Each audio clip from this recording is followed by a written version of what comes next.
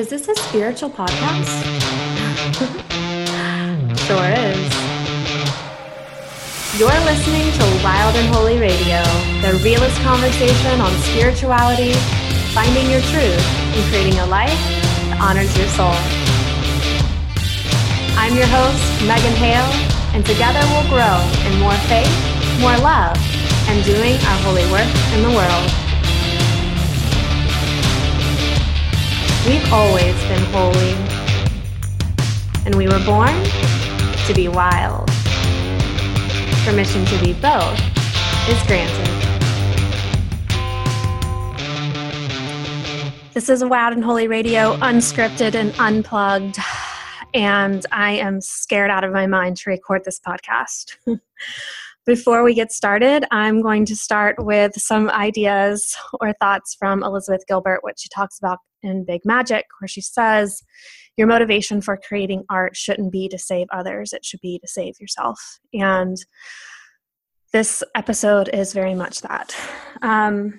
You might have noticed that last week I didn't put out an episode, which is the first time I've actually skipped the podcast in over 2 years since I started podcasting. And to be quite honest, I just was not in a good headspace to give anything. I had a lot of heaviness on my heart, and I spent 2 weekends ago really just feeling very melancholy and overwhelmed and broken and sad, and I didn't understand where those feelings were coming from. I had some ideas, and I was really, really scared about those ideas because I knew that it was going to call me to approach something that hurt and that I didn't really want to look at, but I needed to. So, oh my gosh, my life, you guys. You know, when I started Wild and Holy Radio, I was like, this is going to be so fun. We're going to talk about redefining our divinity and living our truth and creating a life that honors our soul. And we're going to talk about redefining God, our concepts of God, the universe, source, spirit, how we awaken to the divinity that's within us.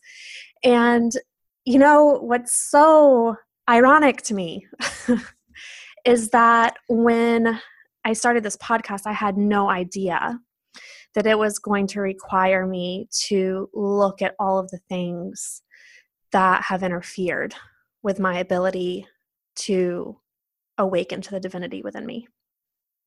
And I had no idea that it was going to ask me to go back to where a lot of this stuff began, that really created some confusion around who God was and who I needed to be in order to be worthy of God's love. And if you've been listening, you're a listener of the Enoughness Revolution. You know, I talked about going back to church this year and this whole journey that really started in 2016 of the election cycle, just bringing a lot of stuff up to the surface for me around Christianity and pushing a lot of really bad, negative, toxic agendas through the lens of Christianity. And I'm like, this can't be right. This can't be what Christianity is about. Why is this making me feel this way? And then I read Love Warrior, which cracked me open in all kinds of ways. And, you know, Glennon talked about finding a church. And I was like, wow, maybe there's a place for me out there.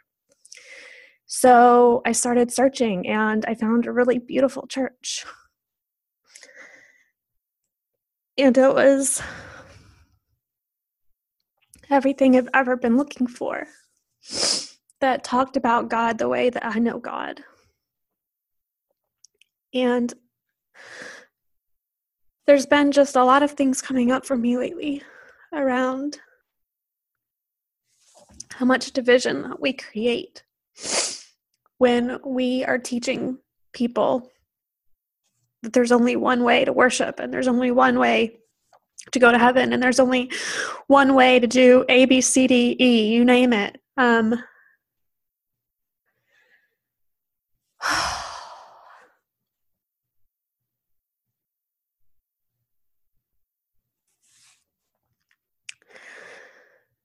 It creates these boxes and it keeps people separate. And the past couple of weeks, I've been looking at how does this happen and what's my role in it. So just to back up and give you a little bit of context here before I just cry my eyes out on my podcast. There was a Facebook post that I saw 2 weeks ago about the lack of intersectionality in spirituality. That a lot of the spiritual teachers that people follow are white women, and that there aren't women of color being represented equally. And I was watching this thread, and it was really intense, and it brought a lot of things up to the surface for me. And one of the things that I started thinking about is why is it like that? Why is there not so much intersectionality in the spiritual realm or circuit? And I started thinking back to church and my childhood, and I am trying really hard not to make things right or wrong because I don't think that that's helpful. But I'm looking back and I'm like, wow, like it's interesting that nobody ever questioned these things. I grew up in a white church in the South, and in the South, it's very commonplace, like even to this day, for there to be white churches and black churches. And I remember, asking people growing up why that was the case. And the answers were kind of like, well, they have their church and we have ours, or they can have their church so we can have ours. And that was really like all that went into it. And looking back now, I realize like how much that sets in motion for like racial hierarchy. Because growing up in an all-white church, like there was not a single person of color in that congregation. And you're being taught Christian ideals to love your neighbor as yourself. And as you're looking around, the only neighbors that are there are people who look like you. And it says so much without saying a thing, if you know what I mean. It's creating a subculture. And as I was reflecting on this, it's interesting because a lot of the spiritual women that I know, they actually went into spirituality because they wanted more freedom from religion. Religion was not a good fit for them. And I can't speak for all churches. I've only been to one church my whole life, maybe for the most part. But I could probably guess that I'm probably not the only person who grew up in a segregated church, especially in the South. There might have been maybe like a few people of color in mostly white churches. And I don't know what other people's experiences are. I can only really speak from mine.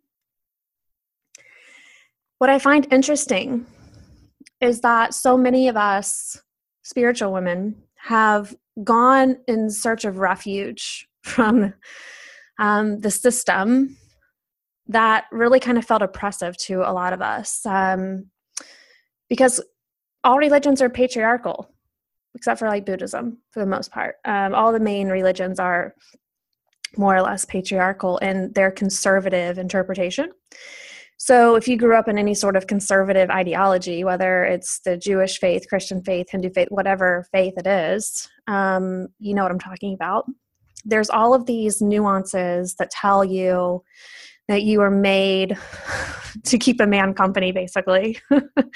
Like you were put here for man. And all of these other ideas around what it means to be a good woman and a good wife and be selfless and be a helper and be all of these things, which is probably why I Love Warrior, spoke to me so deeply, because Glennon talks about the word Ezra, which means helper. Like that's how it's one way of interpreting it. But Ezra also means warrior. And Ezra is used to describe woman, right? And I feel like so much has just been lost in translation, and I'm angry about it. I'm angry because all of this stuff I feel like is contributing to the world and how broken it feels right now, especially in regards to like racial divides and racial discrimination and racism in general. And, the past 2 weeks I've been really sitting with how did we get here and how do we fix it? And what do I need to do in order to do something different? And, my first thought is, well, I want to just tear everything down and burn it down and just dismantle the shit out of it because it's wrong and it's bad and it's hurting people. Right? That's the rebellious side of me. And, part of this, I guess, religious revisiting that I've been going through of going back to church, and I still haven't opened a Bible, still don't even own a Bible. There's lots of barriers that I have put up in terms of learning about like who Jesus was, because his name has just been so tarnished and twisted in my personal experience of that it's like I just have no interest in learning about him, because if the people who follow him act like this, I have no interest in following him, right? And now I'm realizing that that was really just the narrative. It's a narrative that has been controlled for centuries and centuries and centuries and centuries, and I'm just no longer interested in hearing somebody else's narrative about it, right? So if you're not going to listen to anybody else's narrative, you have to go and seek out the information for yourself.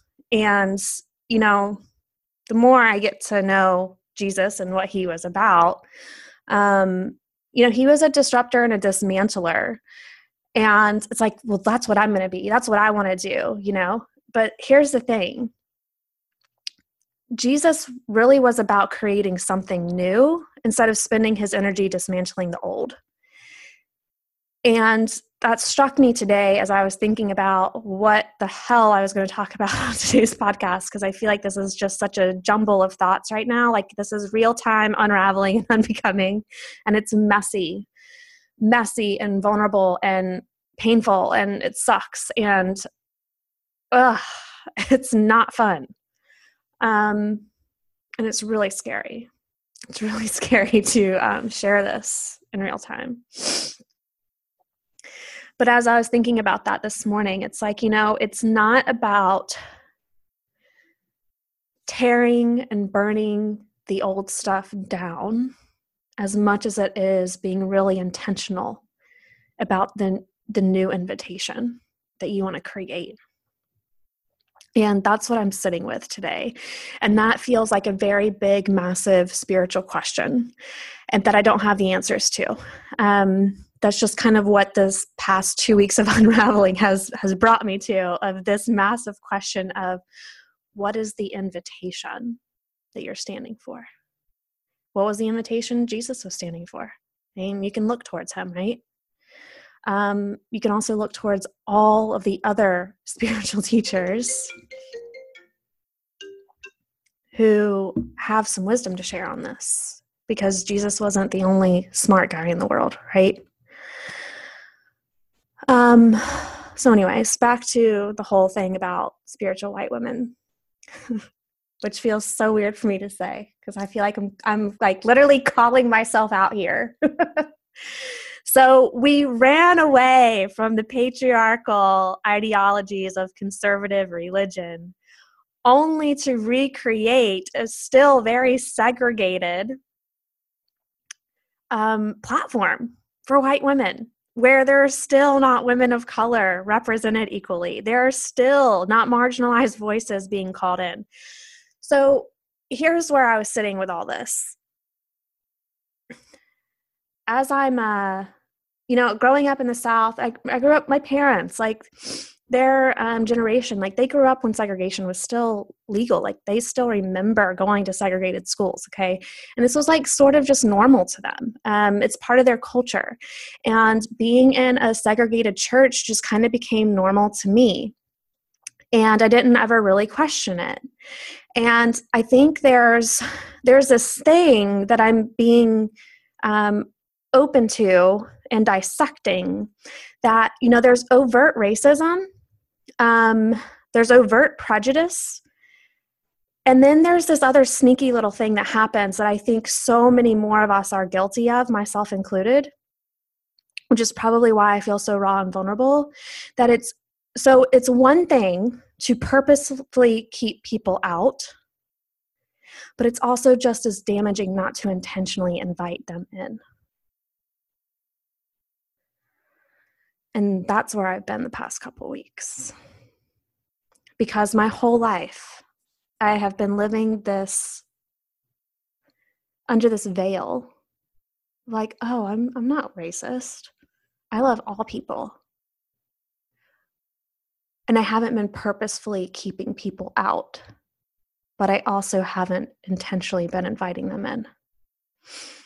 And I think that that's just as dangerous.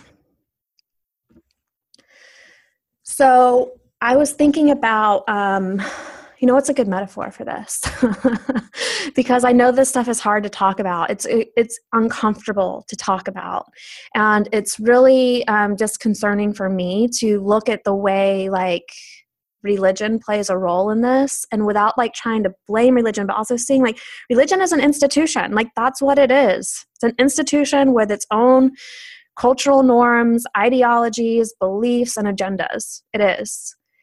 And how much of our current world climate has been embedded in that. And not just Christianity, all religions, because all religions have their flaws, right?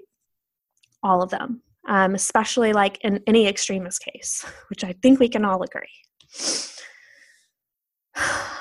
So, all this to say, I was thinking, dropping my kid off at daycare today. I was like, it's kind of like when you're growing up and you're, in grade school and there's someone that's getting bullied and you're not the one that's bullying them, but you're also not standing up for them either.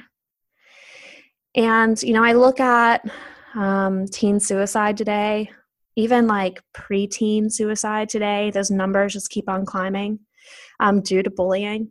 And it's like, where's the intervention here?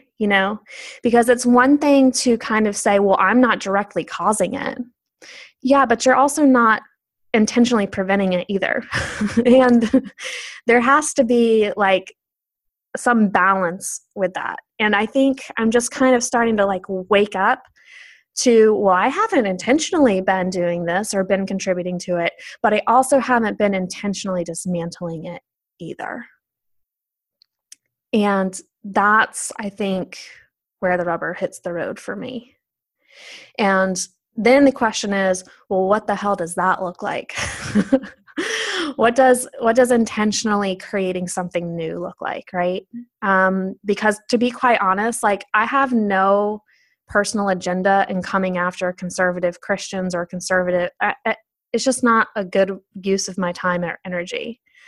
I would much rather put my time and energy into creating something new, a different invitation, a different kind of church, if you will.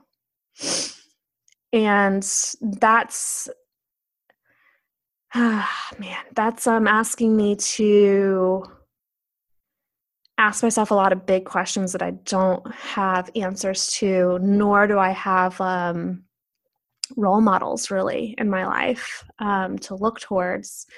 So I'm kind of feel like I'm starting at ground zero a little bit. And that's okay. Ground zero is a hell of a place to start to rebuild something or build something new. It is actually the best place to start. So the past couple of weeks have been like this deep spiritual unraveling for me, because I've been aware that the spirituality I've been living and teaching has been missing a really big component to that. And that's like the social justice piece. And it's so easy to want to stay out of politics because it's a dangerous firestorm out there, right? I mean, who the hell wants to enter that space? Nobody, because it's scary and people get roasted. And I'm like, I don't want to do that. I have no interest in being thrown upon a fire or crucified or any of those things. But yet, the knowing that I have at this point in time that it's no longer enough to kind of pat myself on the back and say, oh, Megan, well, you're not directly contributing to the problems. Yeah, good for you. That's great. But you're also not intentionally doing anything to change it or fix it. And that's the big piece. So I think maybe at some point during your personal growth journey, I mean, I don't know, this is so new to me. Maybe you get to this point where you have liberated yourself enough to realize that there's so much more work to be done in healing the world. And I think it has to start with us. It has to start with each of us. That's how change begins, because that's what we can control. I can control what I do. I can't control what any of you think, believe, do, act upon, whatever. Nor can I control how you feel, how any of this lands with you. It's been a hard space to be in. I'm going to be honest, the past couple of weeks. And man, this is just incredibly vulnerable to share with you guys, because it's like I have no idea which way is up right now. I just know that a lot of things just aren't right. They don't feel right. And I'm having to go back and look at, well, why is it that I feel the way that I do? And what's contributing to that, right? So I went and looked at the Episcopal Church website. And I'm like, am I making this stuff up? Like, did I really experience this stuff? Was I just immature? Like, is this an accurate representation? Like, why is it that I feel this segregation? Why do I feel that, like, I don't know, like, is the Episcopal Church mainly white? Like, I don't know. Like, these are the questions that I have. And I think when you're in a really big unraveling, you do a lot of questioning of, I mean, is there a valid reason that I feel this way? Or is this just all made up in my head? Am I looking for somebody to blame, right? And so it's interesting because I went and looked on the Episcopal website, and there's an article that says that pressure mounts to remove Confederate symbols from Episcopal institutions. And I was like, that's interesting. So, I'm at the tip of the iceberg with this stuff of unraveling. The role in my religious upbringing with perpetuating racial hierarchy and patriarchal views. I mean, it's so much. It's so much. And my goal with all this personally is just to have a deeper understanding of it. And it's not really to change anybody else. It's really just to understand why these things hurt, why these things never felt right, why I felt like I needed to leave this institution, why I still feel so incredibly scared by it,